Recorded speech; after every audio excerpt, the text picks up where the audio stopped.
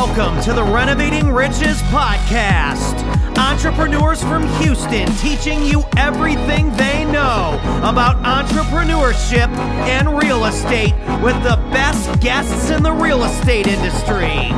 Subscribe today on all major platforms and gear up for another episode of Renovating Riches.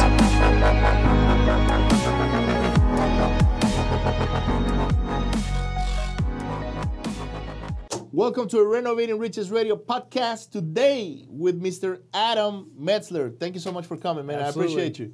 The honor's mine. Thanks for having me. So who is Adam? Let's talk about from the beginning. Like, when you were a child, Yeah. where do you grow up? Where were you born? Cool. Minnesota. Minnesota. Yeah, Okay. absolutely. So I'm actually working on, I'm writing a book right now, and it's kind of the journey of my life in a sense, and this will kind of lead into that a little bit. Right. But so I come from Minnesota, and the reason why I say that is because part of what I learned through Toastmasters was labeling speeches and things like that, and my first speech was from the freezer to the oven, because Minnesota, freezing cold, to Houston, Texas, the boiling pot. Wow. You know.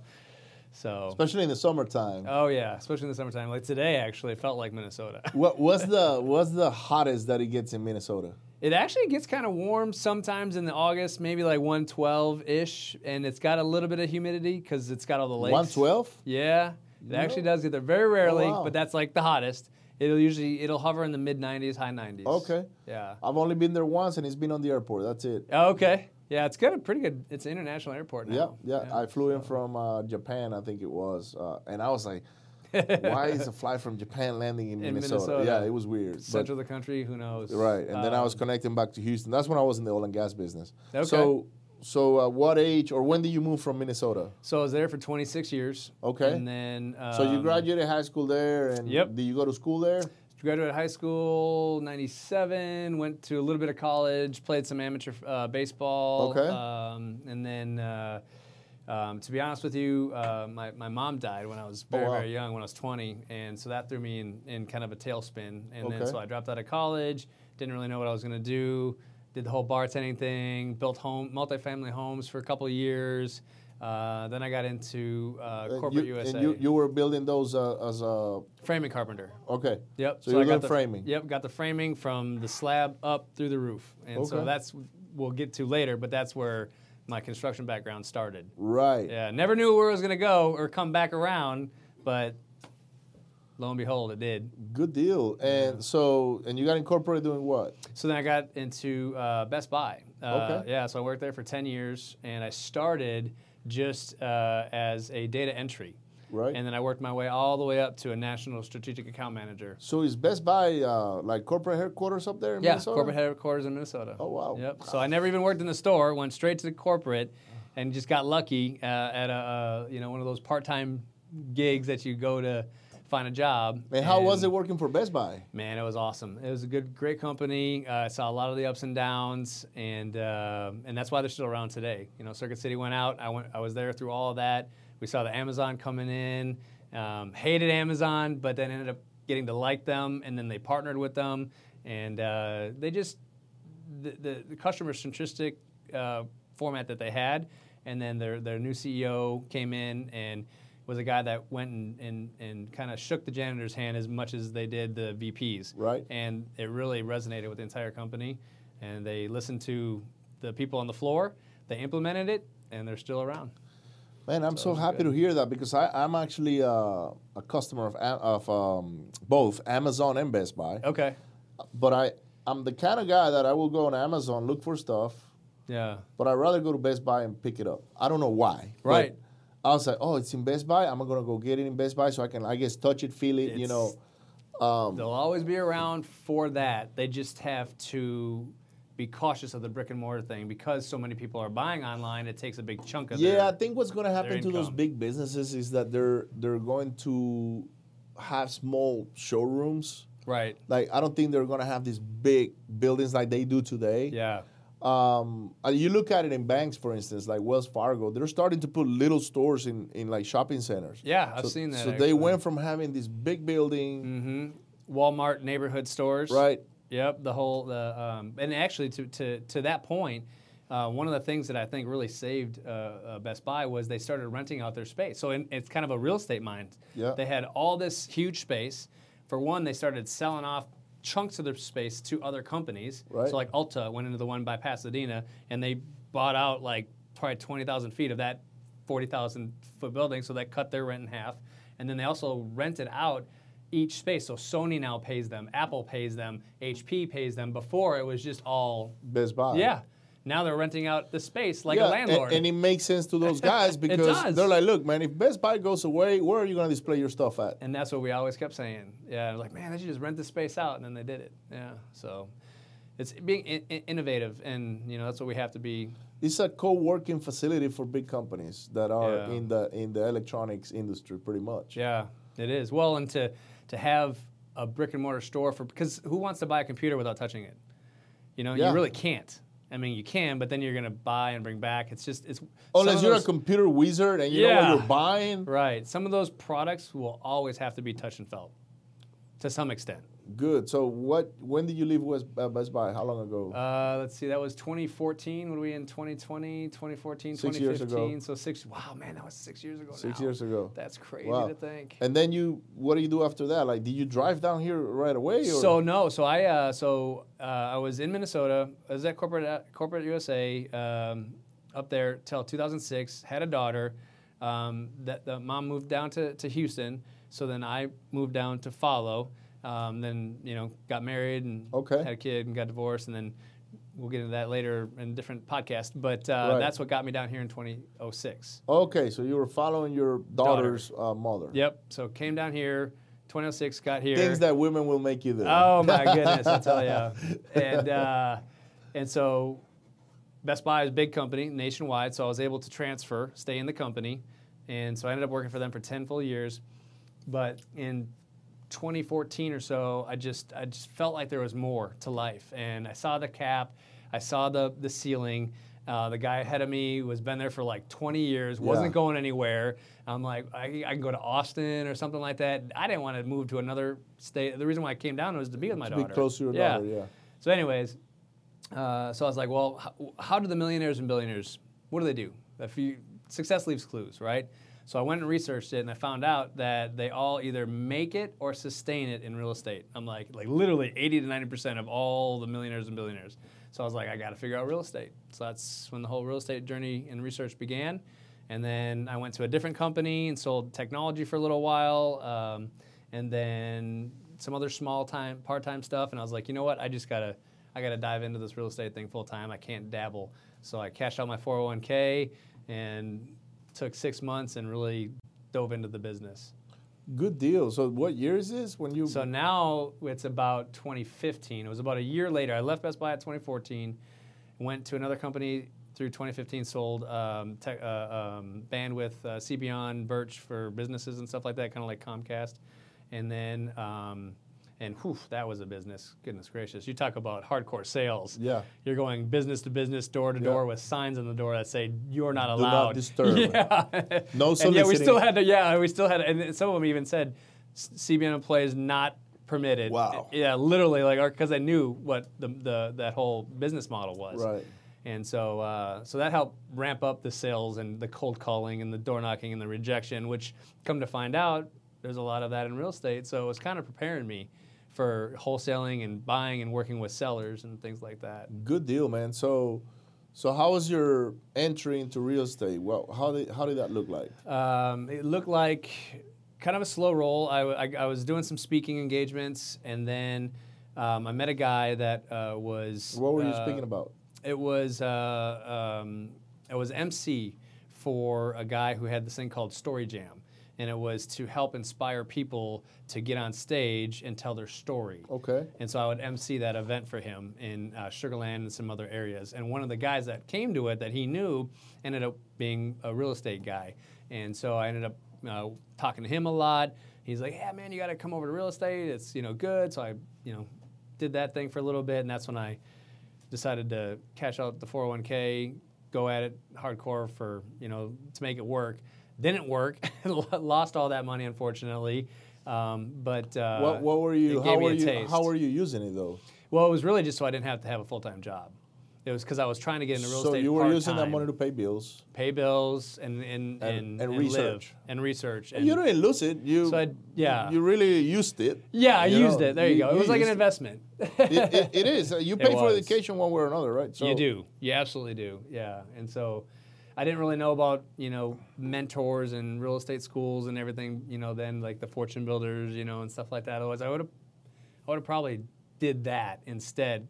But hindsight's always 20/20. So yeah, but you don't know what you don't know. No. So I didn't know either when I started, and I literally just went and bought houses. Wow, that's awesome. Straight up, like that's it. That house looks ugly. I think I can make it work, and boom, and I did pay my education money on hard knocks. Yeah, so literally. Yeah. So I think that's a lot of people's stories, especially in real estate. I don't think there's any real smooth. Most of the people that entryway. I see, most of the people that I see that go and take on fortune builders, and not to say anything about them, they actually got a great program. Very good program. But they go that educational route.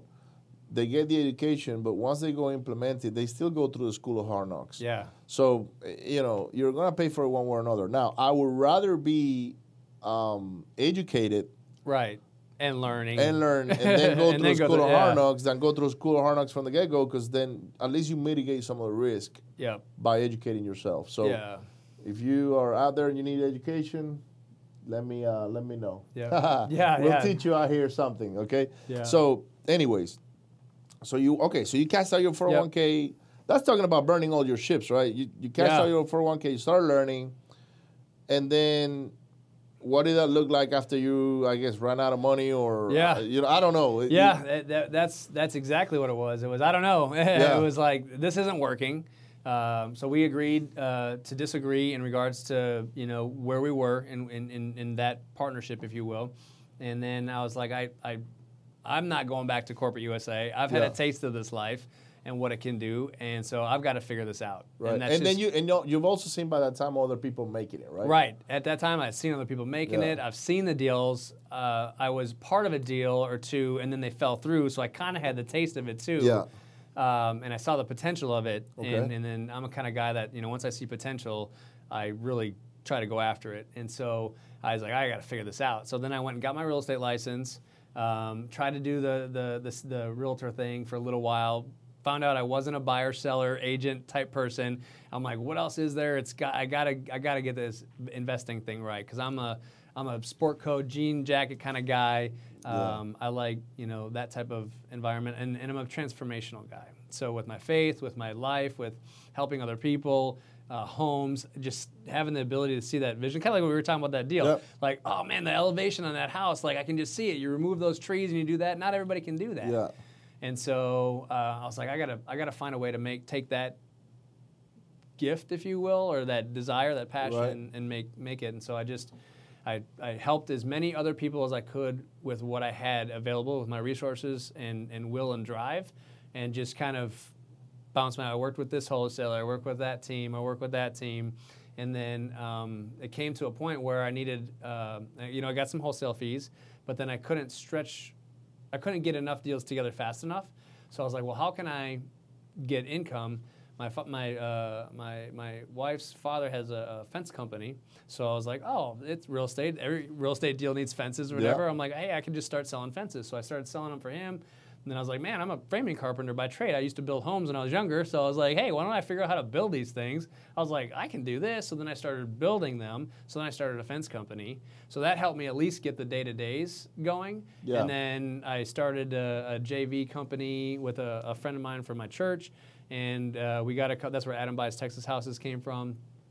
We got a couple deals in. We did a huge JV flip over in Southeast Houston where we did really, really well. I got my first $20,000 assignment fee, and I was like, man, this stuff is real. It like works. I could actually touch it, and it happening to me from the efforts that I was putting forth. And so I was like, okay, I'm in it to win it, and just you know. But then life happens. You know, I'm also a father of 5. Okay. I have 5 kids, 2 from my previous marriage, and then 3 in-house now. Right. With my beautiful wife of 8 years, and only provider. So I've realized a lot of people trying to do what I've done in this industry usually have another income source. And so I was like, man, I can't beat up myself too hard because I'm the only one providing. So what I'm doing is, you know, I don't want to say it's admirable, I don't pat myself on the back, but it's like I got to be reasonable with my expectations. Right. You know, and so that's kind of part of what we're talking about today is like, how do we grow? How do I get to that next level? And it's that confidence, that faith, that trust, like just get it under contract, know that you can do it, have the faith that the rest will come and follow, but don't be afraid to take that step. And so I just have been keep taking steps, JV with this person, work for this person. And one thing that I say is really a tall tale that's helped me get to where I'm at now is just selflessly adding value to other people as much as possible. So Zig Ziglar has a quote that I live by that's, if you help enough other people get what they want in life, you'll get what you want. And that's literally how I've been able to make it this far without going back to a W-2 job. To a W-2 job. And now I got a construction company and... So I apply the same principles, right? Good, yeah. Same principles. I listen to Zig Ziglar.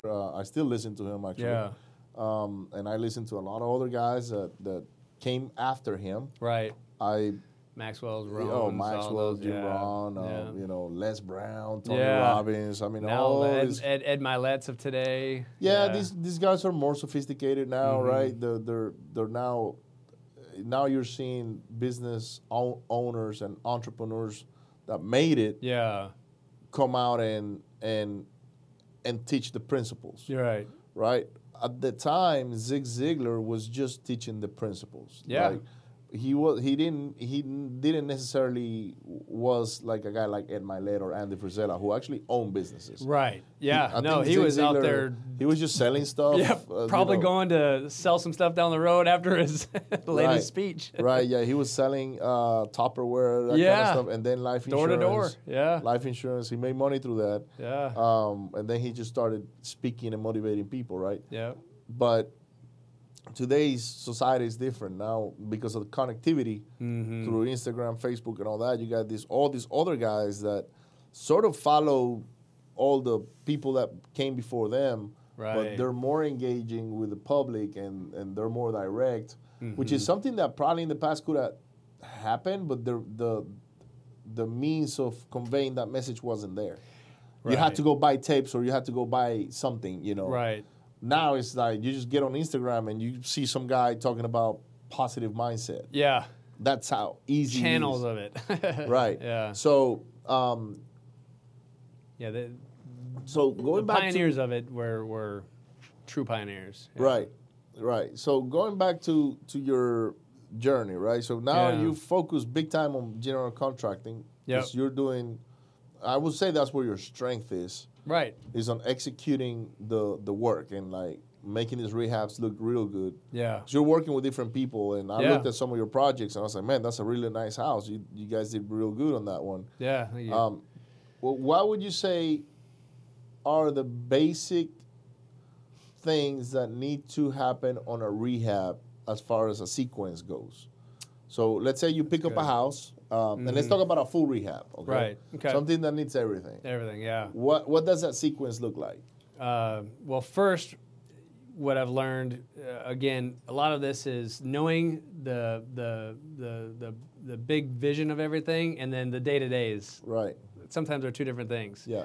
So, for instance, not addressing like all the plumbing right away or the electrical right away, and then having to go back and be like, oh, now I got to pull out that drywall and redo that. So really, it's the mechanics of the house. We kind of talked about that, making sure that you have I call them the big 5. Everybody has different names for them, but your foundation, your roof, your plumbing, your electrical, and your HVAC. Those are going to be your biggest tickets, and you want to make sure that those things are working and functional and 100% in working order before you even do a lick of drywall.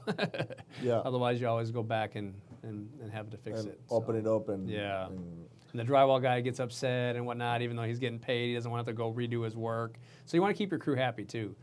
So really having it planned out, knowing from kind of thinking with the end in mind. So what's the first thing you fix? The first thing I fix is foundation, if it needs foundation. You got to get everything in life, and it's isn't it funny how it works that way? Everything works based on your foundation, and it starts with a house. Yeah. So you got to get that foundation right, and then you got to protect the interior. So your foundation, your roof, make sure everything is protected. Then from there, I make sure that your electrical is good, because you got to have power to run anything else, your water heater or anything else, and then your plumbing comes next with your HVAC, so your heating and cooling. And then in that order, making sure those get all addressed. And once those are all addressed and taken care of, then if there's no like moving of walls and whatnot, that would be next. And then positioning of doors, windows, stuff like that.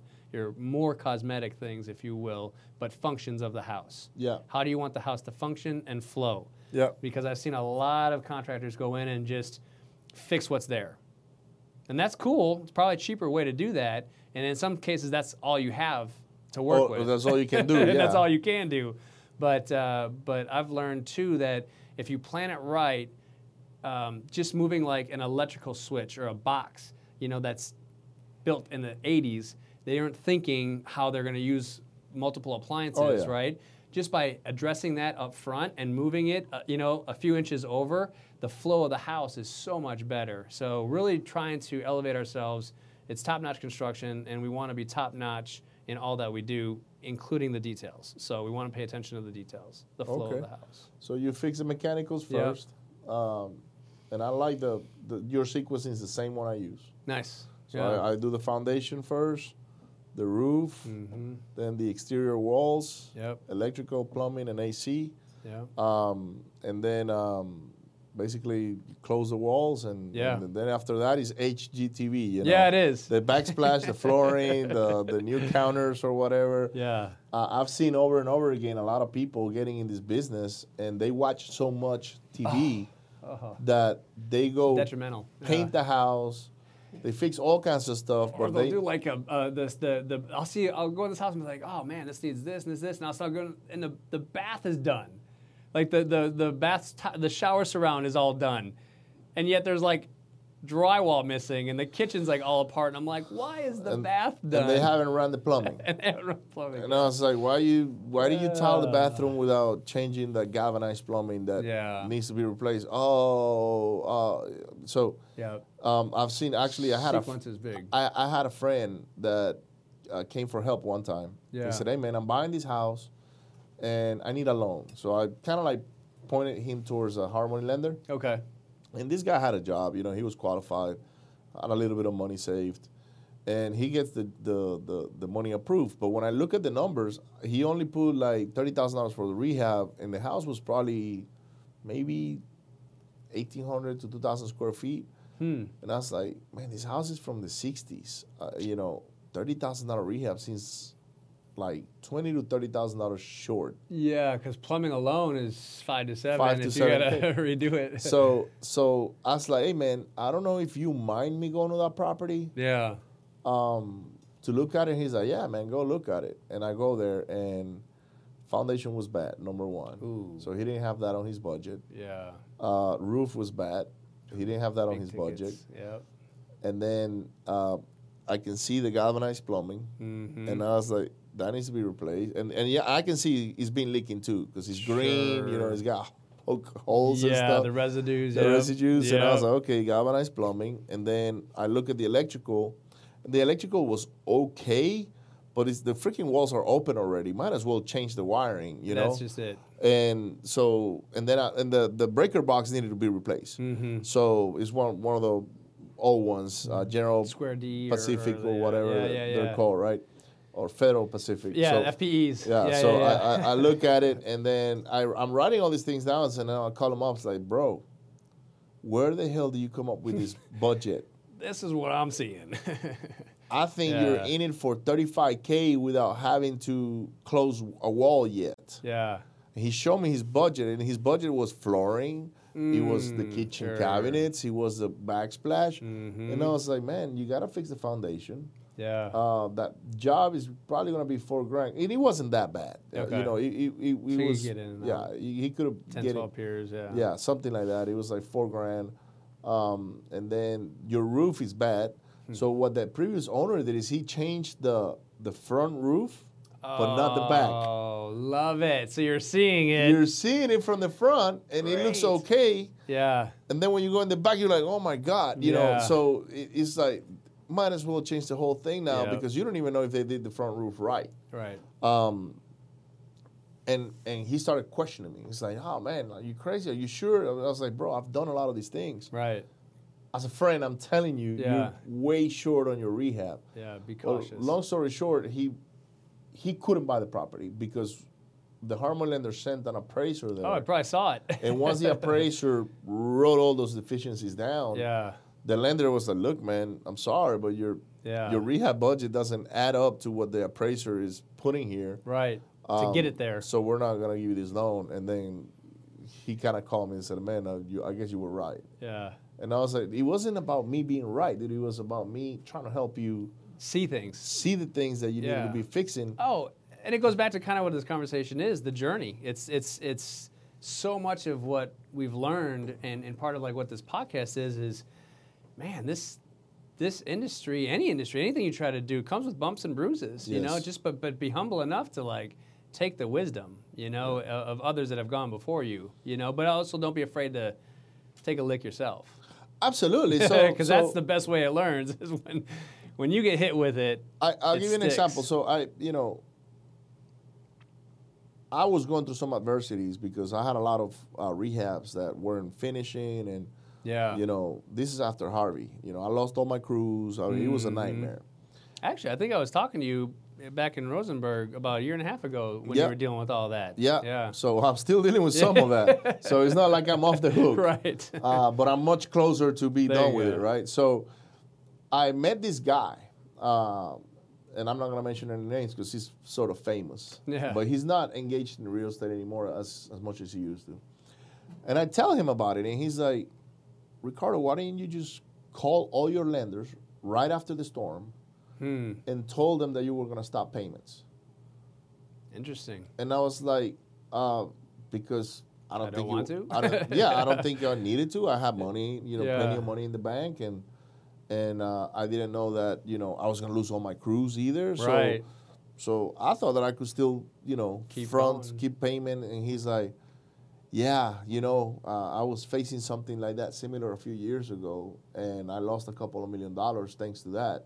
And then it happened to me again, and then the second time around, I just called them all, and I told them what was happening, and that I wasn't going to be able to pay interest, that I was going to use all the money I had to finish the rehabs, and then once I get them done, then we'll pay them, on the back end when we sell the property. And I was like, well, I wish I would have known that. Right, that would have been good. That would have saved me a ton of money. Did it work? It worked for him. He said, okay. Oh, it worked for him. It worked for him.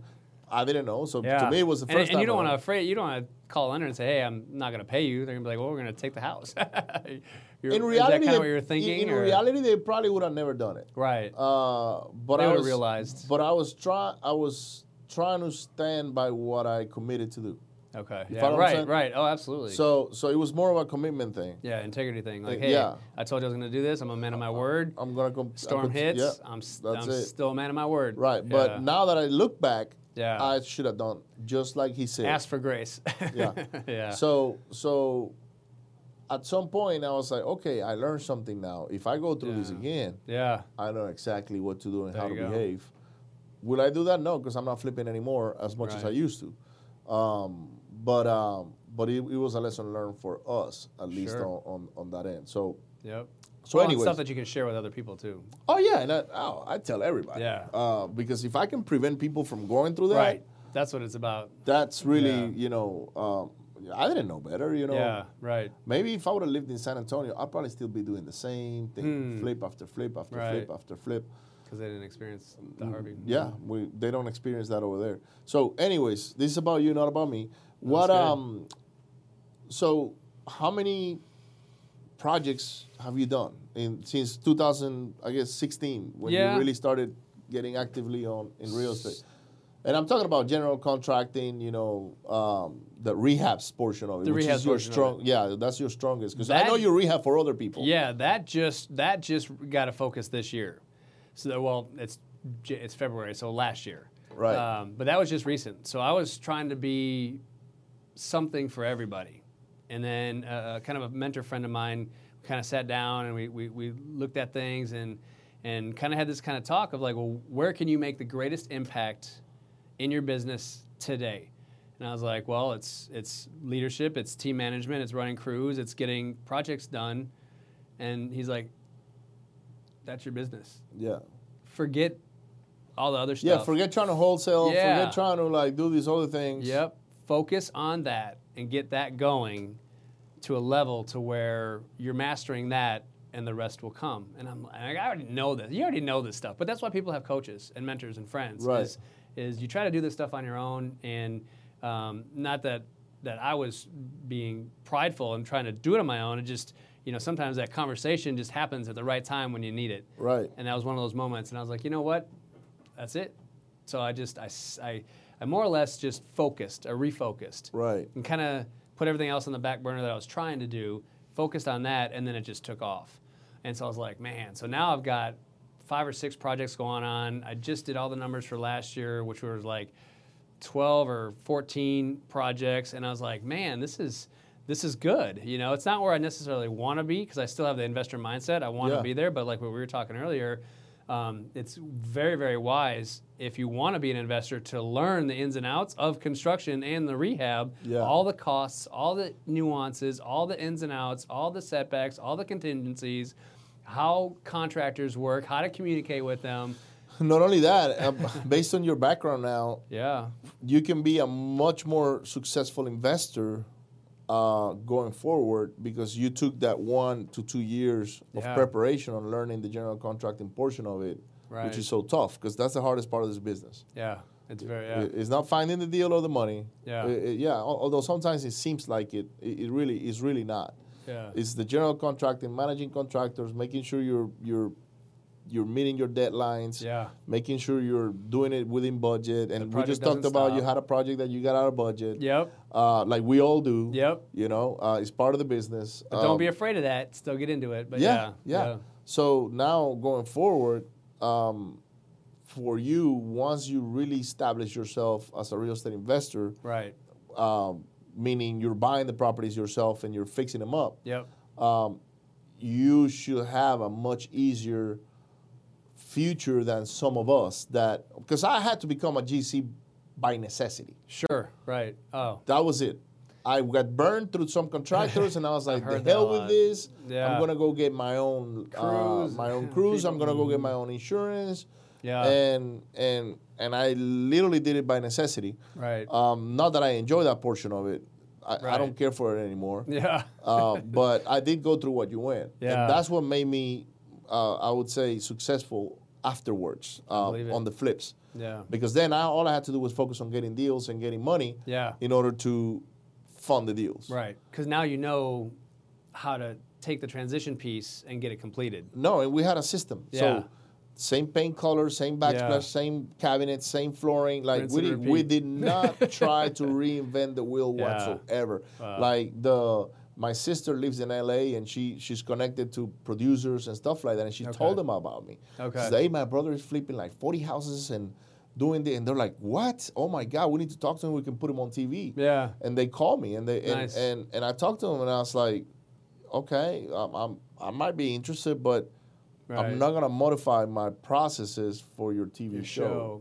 Because they want to change it up. They want to make it pretty. It's the monotony of success. I don't remember Gary Keller or whoever I heard that from, but it's the boring monotony of success is where most people lose it. So they really once I told them that, they're like, "Well, but can you change colors and backsplashes and maybe?" And I was like, "I'm not doing that. Sorry." Yep. And they're like, "No, that's too boring for us. That doesn't sell." And I said, "Okay, perfect." And that was it. That's as far as I went, on TV. Yeah, right. So, yeah. Hey, well, maybe in the future, you never know. Something like this could turn into. But so where do you see yourself going forward? Man, I just kind of like what we had talked about, just continuing to master the construction side. You know, you're never going to be fully over it because it's a very fluid business. Yeah. Prices change, industry changes, contractors change, laborers change, markets change, things like that. So that's always going to be a ebb and flow thing. But I ultimately see myself as being more into probably development in the next 2 to 5 years. Okay. Like I really want to get into building from the ground up. Right, building from the ground up, taking areas of land, plots of land, communities, and really kind of helping grow them, redesign them, start new ones, that type of thing. I love the renovation of houses, and I think I'll always have some of that in there. But I also I've been dabbling in the idea of commercial too, because I like that whole tenant pays for everything. It's just it's a little bit harder to get into that. So, but again, it's you don't want to live in that scarcity mindset. You want to be able to be like, hey, if the opportunity arises, just go do it. Like we were talking earlier, like get the money. If you don't have this, then still do it, and then go find it. So I don't really know exactly what the future holds for me, but I do want to be a big player and impactor in investment, property, real estate investment of some form or fashion, potentially getting into developments. Good deal, man. So I'm doing that right now. I'm developing. Oh, cool. But I never saw myself as one. Oh, okay. And I didn't even understand it. Okay. Like, I didn't know how to develop land. There was a lot of unknowns for me. Oh, I bet. But one of those properties that we were stuck with was on 3 acres of land. Okay. And Dennis and I kept on going back and forth. What do we do with this? What do we do with this? What do we do with this? And we rehab it. And then if we rehabbed it, it didn't make sense to put it on the market or rent it unless we put like trailer homes on it. I was going to say, and have all that land just sitting there. I mean, we were just going at it for months. I mean, probably for a year, more than a year or so. And one day we bumped into something, and Dennis called me and said, hey, man, I think I know what we can do with this land. It was always him, not me. Yeah. And he's an engineer, so he's been, he's actually a civil engineer, so he's been on big projects where they do like development of highways and underground utilities and that kind of stuff. So he's the one to blame for the construction of 45. Pretty much. Okay. And 290. And 290. And now 610. Yeah. So he came up with this idea, and he called me up and said, hey, man, I think I know what we can do with this lot. I didn't understand it when he first explained it to me. And I was like, okay, man. Different language. It was a different language. Yeah. And I was like, look, man, all I know is how to flip houses at that time. Right.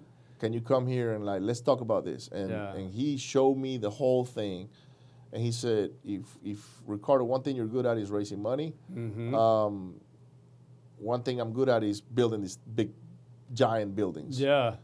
And I was like, all right, let's make sure there's a market for that on that lot. And then let's go to work. Nice. And that's how we got into it. Oh, that's cool. So it was a complete, the universe was pushing us through that direction, and that's where we're going next. And be open to it. Right. And we were open. I was open to it, even though I didn't know. Right. I didn't know. It took us a year and a half probably to learn a lot of the things that we needed to put in place in order to get to where we are today. Yeah. So it was a huge learning curve. It was a lot of reading, a lot of learning on how to do it right from a financial point of view to a construction point of view. Right. We had to go visit with the county. Yeah. Talk to the county engineers to see if we could even do something like that on that lot, right? Right. Yeah, don't start building. No. So that was the first thing. It's like, look, let's go talk to the county, make sure we can do something on the lot. And they blessed us. And they said, and they actually pointed us on the right direction with the engineers. They had the resources. They said, hey, go talk to these engineers. They'll draw it for you. They'll draft it, blah, blah, blah, blah. And if they're referring them, they're going to work with them well. Exactly. And you want people to work together well. Yeah. We want to pay these engineers so they can do it right. Yeah. So that's how we got into that. Nice. But we'll have to have a future conversation. Yeah, nowhere near my imagination I would have been doing what I'm doing right now. That's awesome. And it's also a way out from the flips. Like we don't see ourselves flipping houses for too much longer. Yeah. Other than wholesaling, we'll continue to do that because that's Well, and you've already got a business built, Right. You know, Right. so it doesn't. It takes more to shut it down than it does to. Yeah. To just But keep it anyways, going. man, thank you so much for coming Yeah, in, man, and sharing, absolutely. sharing your Appreciate it. journey. Yeah. It's actually pretty interesting. I didn't know about the Best Buy thing. Yeah. So, guys, hit share, like, and subscribe. Don't forget to tell everybody about this podcast. If you want to reach out, Adam, where can they reach you out at? Adam W. Metzler, M as in mom, ETZLER on just about any platform. Adam W. Metzler. You'll find me. Adam Metzler. Find him on Facebook, Yep. Instagram. YouTube now too. I'm working that up because I like the videos. You've seen yeah? a lot of the videos that I Yeah. do, so I'm trying to ramp up the videos now. So. Good deal. So look him up on YouTube. He's got his YouTube channel up and running. Yep. And I'll see you on the next one. Bye.